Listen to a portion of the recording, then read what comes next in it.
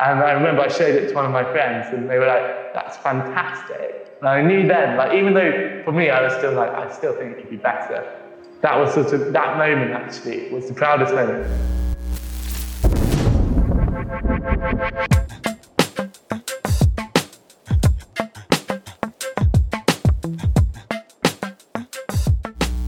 Hi and welcome to another episode of Video Talks, where we talk to creators, movers and shakers in the worlds of video, film and marketing. And we look at how businesses can use video to their advantage. Today we're talking to a guy called Will Shears, who's a young director, and he's found his niche in documentary filmmaking. So I spoke to Will at the start of the coronavirus lockdown in the UK. So some of what we say is relevant to that time, but I think all of what we say is relevant to what we're all experiencing post-lockdown. And as a young filmmaker, Will's experience is different to somebody who's quite versed in what they do. And it's actually quite relatable for any young aspiring filmmakers out there, because Will has achieved quite a bit so far in his career. He's only 23, and through passion and ideas and that idea realization and finishing projects, he's really achieved things, I think, that anyone could if they put hard work into it. So I'll let you enjoy the interview. And please subscribe if you haven't done so. I don't want to have to ask, but it would really help with ratings and rankings, etc. Okay, so let's get into it. Run VT. I'm thrilled today to introduce my guest, Will Shears. Will, are you ready to talk video? I am. Thanks for asking me to come on this. I'm excited. It's a pleasure to have you. Will Shears is a filmmaker based in Brighton on the south coast of the UK. In 2009, Will released the documentary Europe in a Tuk-Tuk, which has gone on to be shown at numerous festivals and won Best Documentary at the Ribbon of Dreams Festival. The documentary is now available to watch on Amazon Prime Video. He's just starting work on his latest project, which is a documentary about the situation that we're all in the middle of right now. It's April the 2nd, 2020. And he's making a documentary about coronavirus and how people around the world are dealing with it. So, Will, I've given our audience a brief overview of your background and of your projects. Could you expand a little and give us a little bit more about who you are and what you do? Yeah. First of all, thanks for having me on this. I'm really excited. In 2019, I graduated from university. I studied politics at the University of East Anglia. And when I was studying there, I got really into making documentaries and making videos for both like my YouTube channel and also bigger projects such as the Tuk-Tuk documentary.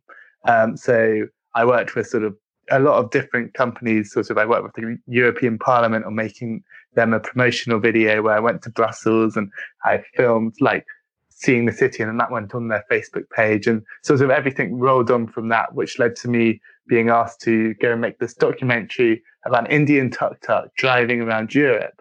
And the documentary is now available to watch on Amazon Prime. And in the documentary, we sort of come across all of these weird situations. We find ourselves spending the night at a Soviet prison. We end up doing this convoy shoot with these supercars in rural Poland. It ends up being the most ridiculous story, but a lot of fun. And I ended up making that documentary while I was studying at university. For the last year, I've been doing freelance projects, working in London and Brighton.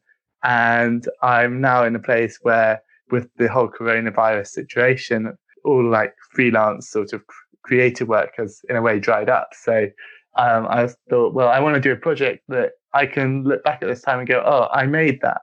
Okay, cool. So, Will, this podcast is called Video Talk. So please, can you give our audience an insight of how moving image is working for you and your projects at the moment? So I think that documentaries are sort of, I love telling documentaries and I love using video to sort of show stories. And I think you get so much more from seeing like someone's reactions on their face, and sort of seeing them like, are they happy? Are they sad? And it sounds really simple, but being able to show those expressions and then using video to really expand on that expression that person might be showing. So whether you're trying to make your audience sort of really sympathize with someone or make them not, I think moving image is sort of such a fantastic way to grab your audience and be able to make a story that sort of can really resonate with everyone. And that's what I found through my own projects, is that when I've like gone on recently I made a video about motorcycling in the Himalayas, and making that project, the thing that I most loved was I got on a motorbike and I sort of started to drive. We went over this really high pass and we didn't know where we were heading. We went down this we were on the border of Pakistan and India, and we were driving down this road and we were getting to the Pakistan border. And I don't know if you know, but the Pakistan border and the Indian border is one of the most like complex borders in the world. And we didn't really know what would happen when we got to this town right on the border of India and Pakistan. It's called Turtuk, and it's right in the middle of the Himalayas. First of all, I need to describe to you what this town is like. This town is sort of pristine, it's green, it's beautiful. And it's sort of like in the middle of this Himalayan desert. So it's all sort of sandy, but because all the glacial waters flow down, you get this sort of green, lush, bottomless area. And all I knew is that I wanted to have a story to be able to tell that used video when I came to this village. And so we got to this homestay and I sort of started talking to the homestay owner. Like, fortunately, he spoke English. And I was telling him about like, I love making films. I've got a camera in my bag and I want to make a film about getting to this town called Turtuk. And he said, oh, well, you must talk to my uncle. The homestay owner sort of walks us to where his uncle's living, which is like 100 meters from the homestay house. In this town called Turtuk, everyone has fields. So each house will have a few fields. And there are all these green, lush fields. And then the house will be in the middle of the field. And he knocks on the door and the uncle comes out. And he also speaks English. So he gets his sort of plastic chair and dumps it in the middle of his field. And he said, is this an all right place to do an interview? And I'm like, there isn't a better place you could do this interview. And basically, he starts saying how he hasn't seen his family, who live 10 kilometers away in Pakistan for the last 40 years. And you can really see, and this comes back to your point about why moving image is so important, because you can really see that pain on his face about like when he was talking about this. You can see his emotion to not being able to see his family. But then he talks about how recently they've been able to connect again through using WhatsApp and call and stuff. And the joy that comes up on his face is so like fantastic. And it was such a like powerful story that really made me, it really sort of connected sort of deep down, sort of being able to have that conversation with this guy who lives in the middle of nowhere, talking about how he can't see his family and he hasn't been able to see them for 40 years because over one night, the border went from being Pakistani to Indian. I just thought like being able to film that and being able to show that and show his emotion on his face as he was telling me that story was so interesting. And like for me, that's why I love using moving image, because you really see that expression and that emotion on people's faces. That was a great story. Yeah. Where can people see that film? It's on my YouTube channel actually. I released it in February. It's called How to Motorcycle the Himalayas. So YouTube, if they go on YouTube and YouTube How to Motorcycle the Himalayas, William Shears, and it should pop up if YouTube's doing its job. Cool. Good SEO on YouTube as well. Always put a how-to at the start of it. Absolutely. So just briefly, what did you want to do when you were growing up? Did you know that you were heading in a filmic direction? For ages, I think. Well, it's weird because for ages when I was at like secondary school and sixth form, I wanted to be a fighter jet pilot. But then like there was a YouTuber called Casey Neistat. Oh, yeah. And I think it was in 2010. And I remember I saw one of his videos. And I love the fact that he literally just got some cardboard and animated. And it was before like he did all of these vlogs of these sort of like his daily vlogging and stuff. It was ages before that. But he sort of would precisely he did like a whole TV series that was like really carefully crafted and animated, all with just stuff that you can do at home. And I remember watching that, and at the same time, I still wanted to be a pilot at that time. And then I watched it and I thought, oh, I'm going to have a go at seeing if I can make a little sort of stop motion animation video like that. So I had a play around, and I really enjoyed it. And I realized that I was really bad at maths. But I really enjoyed making this sort of little 3-minute video, even though the sort of the hours you put into making that stop motion video meant, and it was only seen by like your mum and your dad, like, and maybe your gran. But it was making that project and sort of making a story that I just really loved. And I realized, well, that's kind of what I want to do instead of be a fighter jet pilot. So I stopped the ambition of being a fighter jet pilot. And yeah, that's how the idea of wanting to get into making videos. So Casey Neistat, possibly one of the biggest YouTube influencers in the business, right? Yeah. Didn't stop you from continuing your flying ambition, though, right? No. I got into gliding, and I got solo gliding. So I did manage to sort of like achieve my ideal goal of becoming a pilot, I guess you could say. I'm hoping after all this stuff all blows over and that the gliding club is open again, I could get my gliding license, and I will then also be qualified to be a commercial drone pilot. So that would be 2 eggs in one basket, because I could get to fly for fun and also fly and film drone footage as well, which would be amazing. Nice. I think hopefully you've just converted a lot of people into gliding. Yeah, take it up. Go and do it. Cool. So your proudest moment so far? I think my proudest moment is definitely releasing Europe in a Tuk Tuk, which was a documentary I made last year. So it probably took the post-production process took quite a while, just because I was doing it while I was studying at university, and we had hours and hours of footage. We'd overfilmed like so much, and so much of the footage wasn't usable. Your first edit, I think my first edit of the Tuk Tuk documentary was like an hour and a half.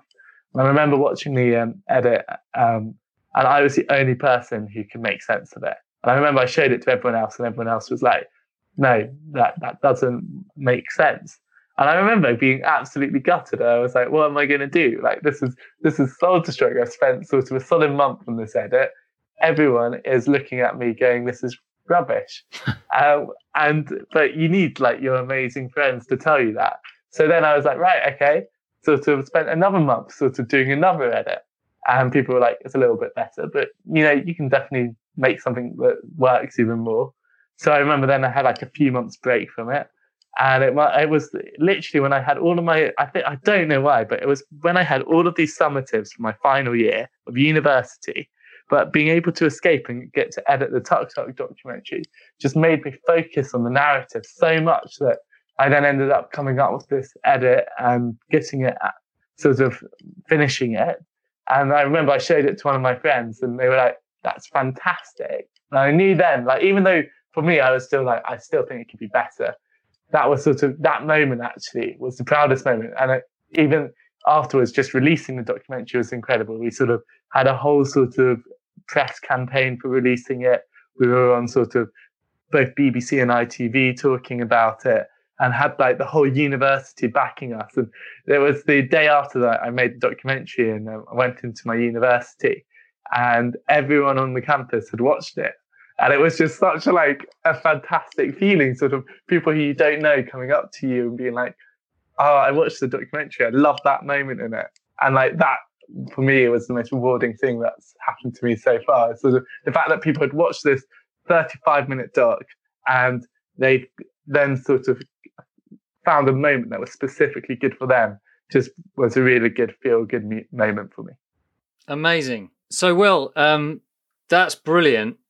How would somebody in a similar position who maybe they've got a film sitting there Perhaps they've only done one cut of it. Perhaps they've done a couple. How would you go about what would you advise those people to do next if they want to kind of push this film a bit further? Well, first of all, I think the first cut, like I remember being told this with the documentary, and someone being like, "You've done your first cut, like that's the most important step of doing the whole project." So if you've got to like the first cut, you're so close there to finishing it, but you can't let the first cut trick you into thinking, "Oh, it's done." And I think that's what probably a lot of people do, and that's why it's sort of you can sort of be quite disappointed when a project comes out and no one's engaging with it. And I think the best thing is to show that cut to a few friends. Don't show it to all your friends, because you need to show later cuts to them, and you need to show your later cuts to people who haven't seen the project, because you don't want to show the same stuff to the same person, because they're going to be bored. Like if the first cut's not very good, they're not going to want to watch it again. You don't really want to bore them. So like realize that, oh, okay, I need to move on, and maybe have a month's break. Like that was actually when so after the first cut, that I decided that, oh, I'm going to have a complete break from this. And actually I had like a solid 3 months sort of break from it. And I was fortunate to be able to do that, because it was the university summer and I wanted to go traveling. And that's actually where I went to India and did the motorbike journey. So like having a break for me was definitely really helpful. But then coming back to it, you do need to be obsessed with it, but you don't want it to just be your whole life. You want to have other things going on at the moment at that time, because that will give you a different approach on it. And you'll come back, sat at that computer and being like, oh, because I had that conversation, it makes me look at that scene in the documentary in a different way. Because I remember when I was like getting lost in the project, that I watched loads of videos on how do you make a documentary.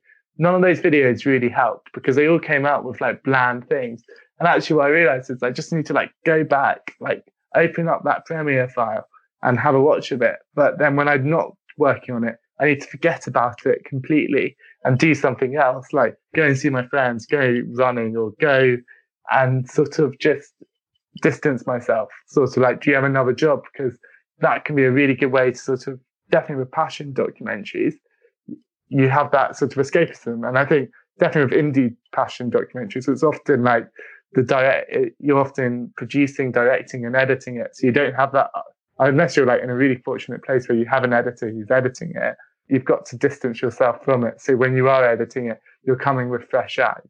I think your advice about getting to the first cut and that being the most important thing is really valuable, actually, because I mean, it's just beating yourself up sometimes about not getting as far as you wanted to, and you can really lose your drive and your motivation for a project, can't you? And you can already see the shiny next project that you might be thinking of, which I guess interesting that you took a 3-month break and shot another film in the process.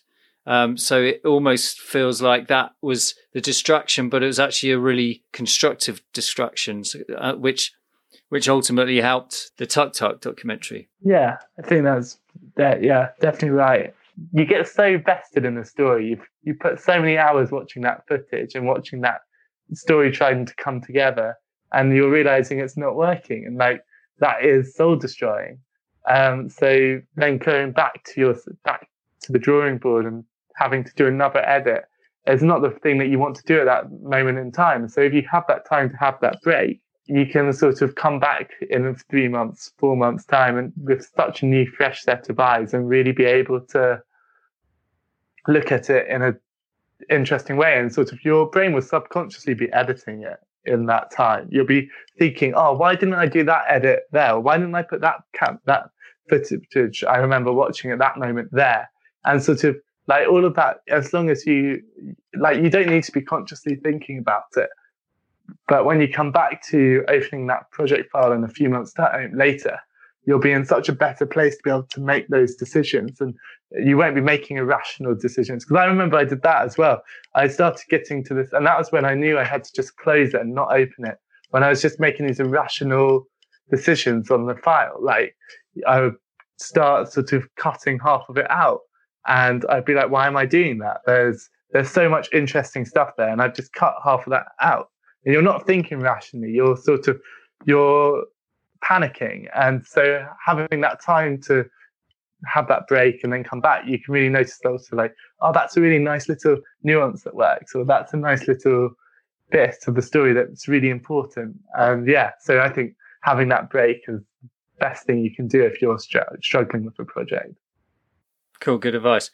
So Will, you're 23, is that right? Yeah. And so it's kind of a different kind of question for somebody, I guess, who's 23, but how has video changed in your eyes over the last 10 years? Because you will have seen, the huge emergence of like YouTube, be it as a learning aid and everything from when you were 13, and also all those other platforms that came along. I'm thinking of platforms that were huge and then maybe aren't so huge now. How has video changed? There seem to be so many ways it changes, right? I remember when everyone was on Snapchat, and that was sort of when in my sixth form Snapchat came out, we were sort of like, oh, this is like a fun thing, sort of like 10-second video. And then you had like the Snapchat stories. And like that was that first time where you started watching people's lives sort of in 10-second bites. I think that really changed video in the way that, because before that you had sort of YouTube videos which had to have a bit of a story, but they were still really short videos. Because I think the YouTube algorithms at that point only really encouraged up to 4 minutes, and any longer it was sort of like, oh, your video won't come up any higher. So seeing these Snapchat stories sort of made video even shorter. And then it seems to have gone the other way, sort of like after YouTube sort of started really encouraging sort of longer form videos. So you had 10-minute videos, and then you get to the thing where people were making their daily vlogs, and that weird time where I think video production in a way really fell during that time, because not only was it sort of all of these people doing their daily vlogs, but sort of companies trying to sort of go on that approach. So that quality sort of dropped for a year, but then it sort of rose again because I feel like it's all sort of, my experience seems to be very much of what's happening on YouTube, and seeing that like when the algorithm sort of really started to pick up on things that were like stories. So if you made something that told a story or sort of was a longer form video. So I've got a friend who makes these travel documentaries, and they're like an hour long, and they all get hundreds of thousands of views. And like the reason is because they're long, but they're edited well, and they tell a story. So, and YouTube likes it because they can put multiple adverts in. So kind of seeing how advertisement has sort of changed the way like online video works. And then we've kind of gone back to sort of a landscape now where short video is really doing really well. You've got sort of things like TikTok, where you've got sort of the TikTok dances. You've got and like if you can do a good sketch in 10 seconds on TikTok, you can probably get it to go viral, which is crazy. And like there's some people's brains who are just so well tuned to be able to make that content that really pops on TikTok. But at the same time on Instagram, it's sort of still the 10-second stories. Like they've got their story function as well, that is just as equally like doing sort of, that's when, because I don't go on Snapchat anymore, everyone watches their stories on Instagram, right? And that's been going for the last few years. But watching how people are using that and using live things, so you've got like Instagram Live, you've got Facebook Live, and YouTube Live, and definitely in the world that we live in now, where we're sort of, where half the world seems to be isolating, where the whole world seems to be isolating, things like Instagram Live and Facebook Live have never been more important to be able to connect with your audience. So watching how that's changed, and sort of how like on YouTube as well, like when to release a video, like it's gone from releasing a video daily, which used to be the best thing to do to get your audience, and then suddenly it drops to being, oh no, just release one video a week that's really high quality, to now, which is I think a bit of the middle, where like you want to be uploading really high quality content, but you want to be uploading it like every so Wednesday and Saturday, and that seems to be a way that's working well for a lot of these online channels who are trying to get an audience and keep their users engaged. So in your eyes, you would think that it was that twice a week was a good frequency for YouTube videos. Yeah, I think that seems to be a good, I think once a week it needs to be really good. If you're trying to build your audience, from what I've seen anyway. And then twice a week if your videos are sort of in that mid-level. And then it's been really interesting because I've been working with sort of companies like Global, who own like Capital FM, Heart, and LBC recently. And when you make videos for them, sort of their whole thing is content daily. So they want really high quality content daily, but they can afford that. They can afford to make that sort of, Capital will have a green screen studio where they'll get their celebrities in and they'll get multiple bits of content so they can release content every day that's sort of getting millions of views. But obviously for that form of production, you need to have money already in to be able to invest into such a thing. Like they'll have an editor who'll work on a video and like their videos will take sort of a few days to be made. So they'll have multiple editors working on their videos to get content constantly going up. And this kind of brings us on to your latest project, the coronavirus documentary. So you talk about how, Instagram Live and Stories, IGTV, etc., has become very, crucial to this time that we're all in at the moment, where we're all isolating.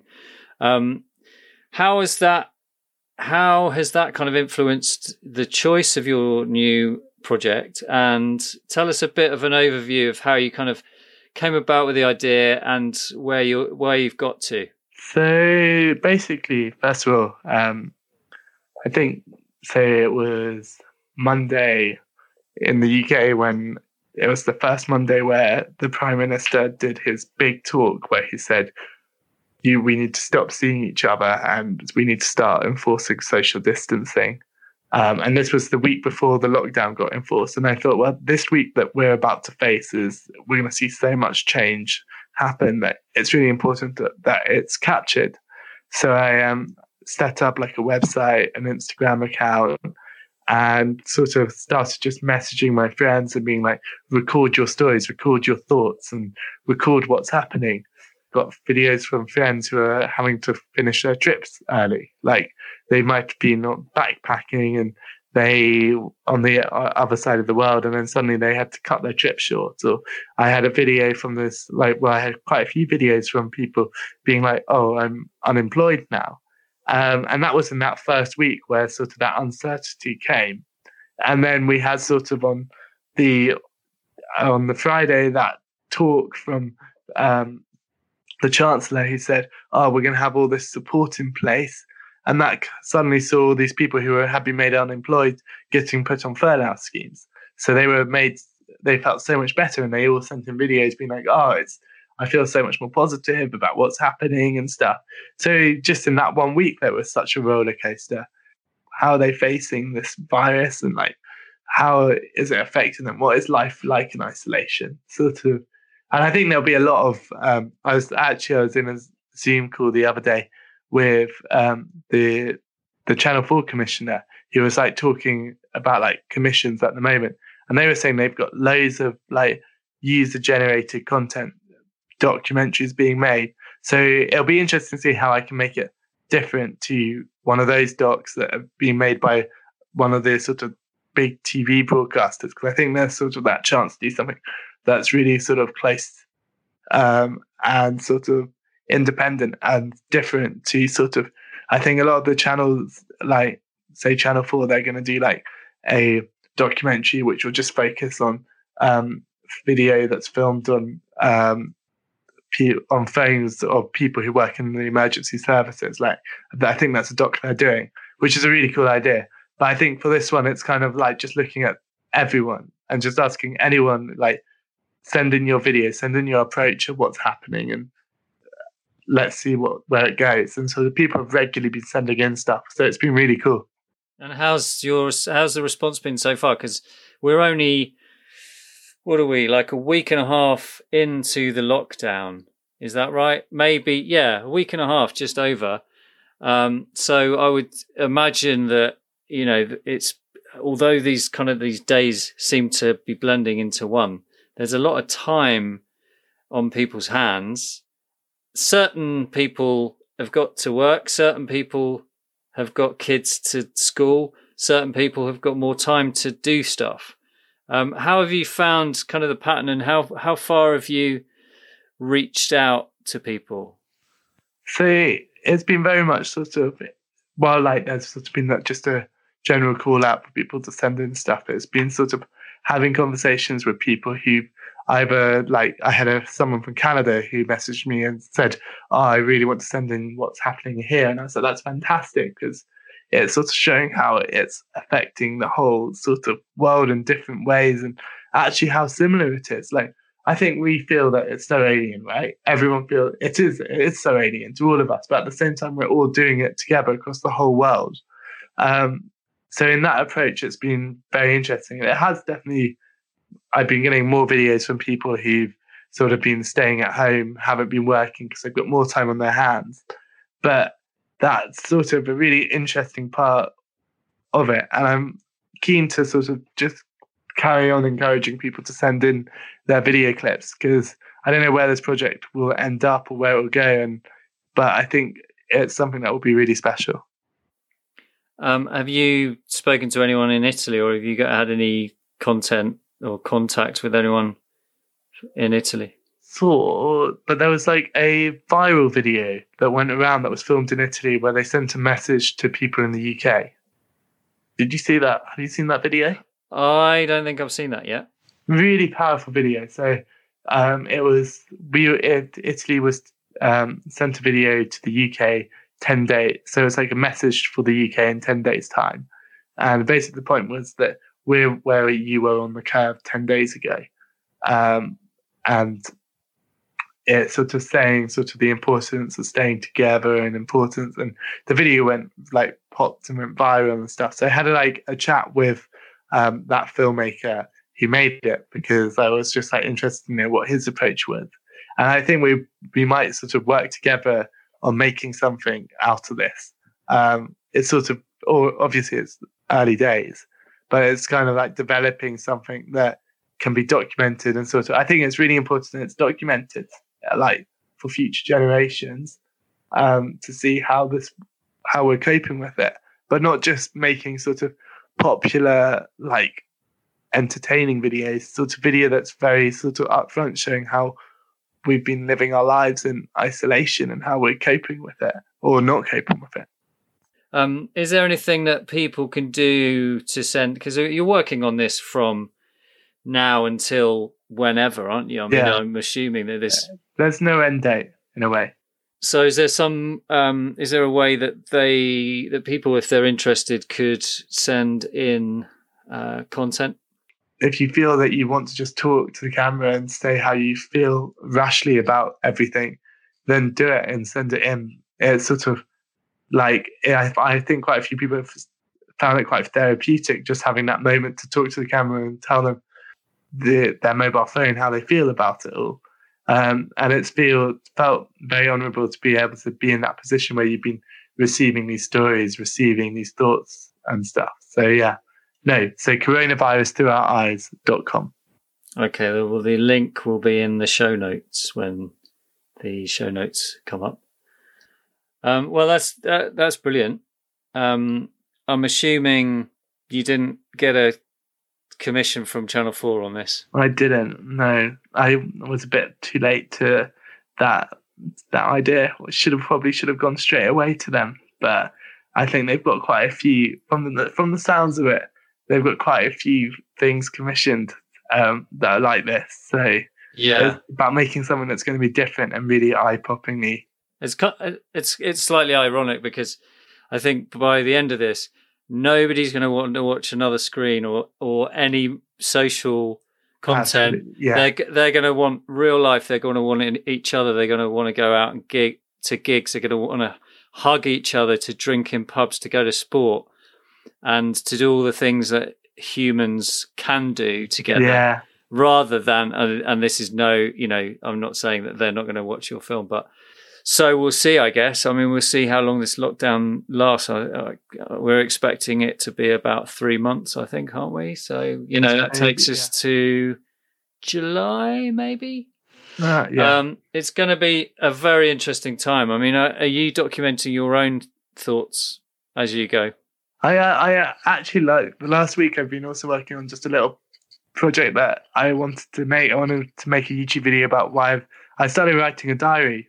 So I started. I made a little video about the importance of writing a diary in times like this. I just need to finish sort of the last bits of stop motion animation. But I spoke to a really interesting writer making this video. So I sort of filmed lots of different aspects of it.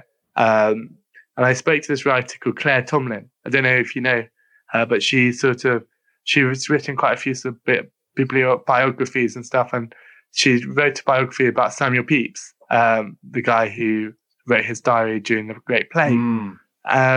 So I was having a chat with her sort of about the importance of writing diaries during times like this. Because I just think that's sort of so important, because it'll be in sort of 40 years, 50 years time when we'll be looking back at what we lived through, right? And we'll be wondering, how did we live that day? What was it like in that first week where everything went strange? And how did we start adjusting to sort of living life in isolation? What did we get up to? So yeah, I've recently just sort of been finishing that video, which I'm really excited to get out, because it's been nice to make a sort of it's only 4 minutes long, but it's just a sweet little video that sort of sums up what Samuel Pepys got up to. And then I even spoke to my great aunt who kept a diary during World War II. And I just wanted to know, how has she found having that diary after World War II? How's that? Did she think it was important? So it's sort of a nice little video about the importance of writing a diary, and it feels important to make for me, even if it's and that seems to be the most important thing. So to have a memory for yourself, right? Yeah. And are you keeping that to yourself? Is it just it's kind of like a document to yourself? Or are you putting that somewhere? I might post it. It's kind of a document to myself, but yeah, I think I'll see. Cool. Have you, just in a nutshell, would you say there's a formula for a successful documentary? On coronavirus? On coronavirus or generally documentary? I think the best documentaries are the ones that don't have a formula. Okay, well, so we've got it's as it's called Video Talks. We have a scrub forward round. So if you don't want to answer any of the questions, you just say scrub, and we'll move on to the next one. So it's kind of like a quick fire round. So answers as briefly as possible. Video nasty, right? What's the worst habit you see people practice in filmmaking? Bad audio. Bad audio. That's very true. That can make or break a film. Also appalling acting, right? Yeah. If you're talking fiction. Okay, so VR or AR or mixed reality.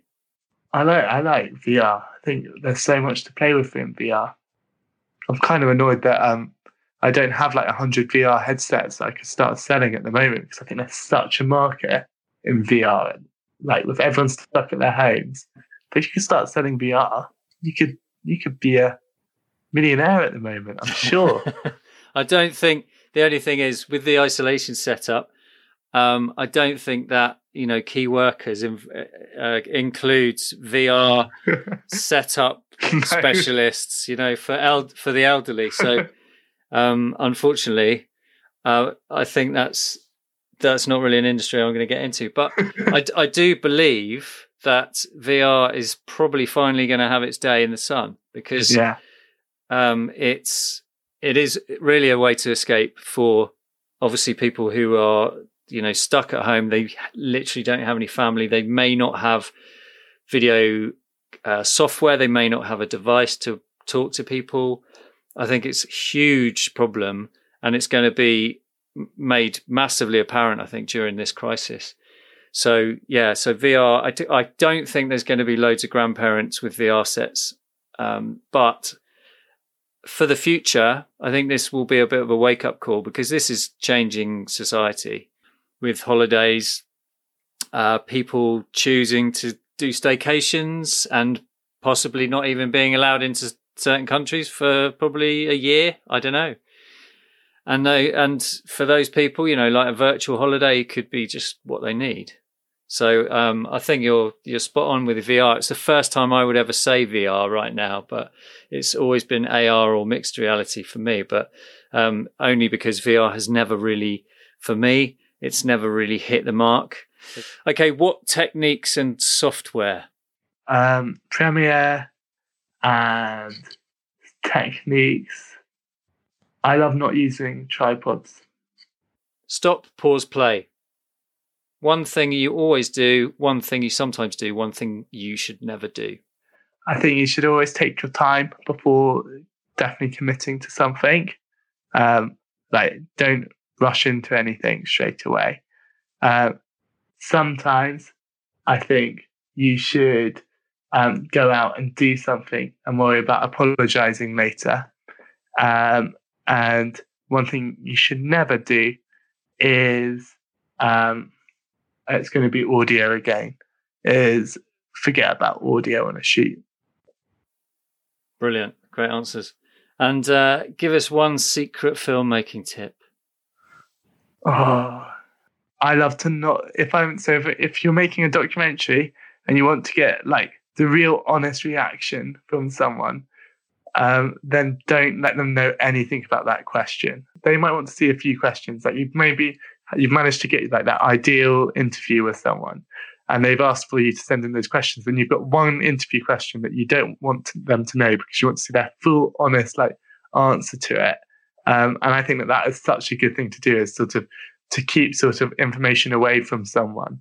And don't feel like you need to give it. Like just because someone's saying, "Oh, what are you going to ask me? I need to know." But you can say, well, actually, it's sometimes best for you not to know everything I'm going to ask you, and just explain it. Like it's not hiding info, but it can mean that you can get that really honest response, because that's that first time that they're thinking about the question on camera, and you get like that lovely sort of emotional response. And I think that's a really good tip. So what's next for video in a post-coronavirus world? So obviously this is probably never going to be a post-coronavirus world. Just probably will mean that we've got a vaccine for it at some stage in certain parts of the world. I think after the pandemic, I think video is going to become even more important, because I think companies are going to be preparing for if there's another pandemic in the future. And I think what's really shown in the last few weeks is how important video is, and how like when we can't see faces of other people, having video of other people is really important. So I think video is only going to become more necessary as like companies are concerned that we might have another pandemic in the future. Hopefully we don't, but yeah. On a slightly more positive note, what's your vision for the rest of your career and your next steps? Because you're a bit of an adventure freak, aren't you? So with the motorcycling, and the tuk-tuk, I feel like once you're allowed out, you're going to go as far away as possible, possibly. What's next after this documentary? Absolutely. As soon as this social distancing has stopped and we're allowed to go across the world, you can bet it I'm going to book a flight somewhere. Me and my friend Callum, who I made the Tuk-Tuk project with, have been talking about buying paramotors, actually. And we're thinking of flying paramotors across the sub-Sahara desert in Africa, which would be incredible to do. And sort of, I think like we'd have a real reason to do it after this whole sort of lockdown, because we just want to break free from what's sort of being locked in your house for 3 months. So that's something that's really in the project, in the works, is sort of an adventure documentary that involves paramotoring across the sub-Saharan desert in Africa. But you can only do the paramotoring in the morning because it's too hot in the middle of the day, and your paramotor can like spiral out of control at that time. But it will be a really cool and really interesting project. So that's kind of something that's in the works, and I'm really excited to do. Yeah, so a little bit like Icarus flying too close to the sun. You just see like a wings of flame spiraling out of the sky. That's good, yeah. So yeah, I did want to say though, there is definitely an element of isolation flying paramotors across the Sahara Desert, isn't there? It's not the most populated place. Maybe you're just getting out of isolation slowly. Yeah, no, it's just a transition. And you say that you're booking flights. I would probably book them now. Yeah. But choose an airline that might still exist after this. That's such a good point, yeah. Good alternative flight, method of flight if you can't get a booking on an airline, right? Yeah. Paramotors. Absolutely, yeah. Why not? I mean, who needs airports? Thanks, Will, for joining me today. That was brilliant. Where can people connect with you? And have you got anything to kind of push their way? Check out. I am posting stuff. I'm hoping to post a few more videos in the next few months, on my YouTube channel. So check that out. Which is you can just type in Will Shears, and it should pop up.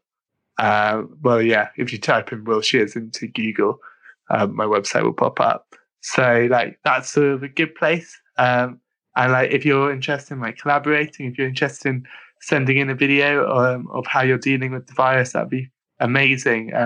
Get in contact with me. I've got Instagram, which is William Shears, and YouTube. So those are sort of the two places that I post my stuff. So thank you so much for this, Andy. It's really interesting to talk everything through in such an interesting time that's happening. Yeah, no, it's been a pleasure having you on the other end there. We will all watch your career with great interest. And obviously, at the end of the summer or whenever this blows over, would be great to chat to you again for an update on how the coronavirus documentary is going.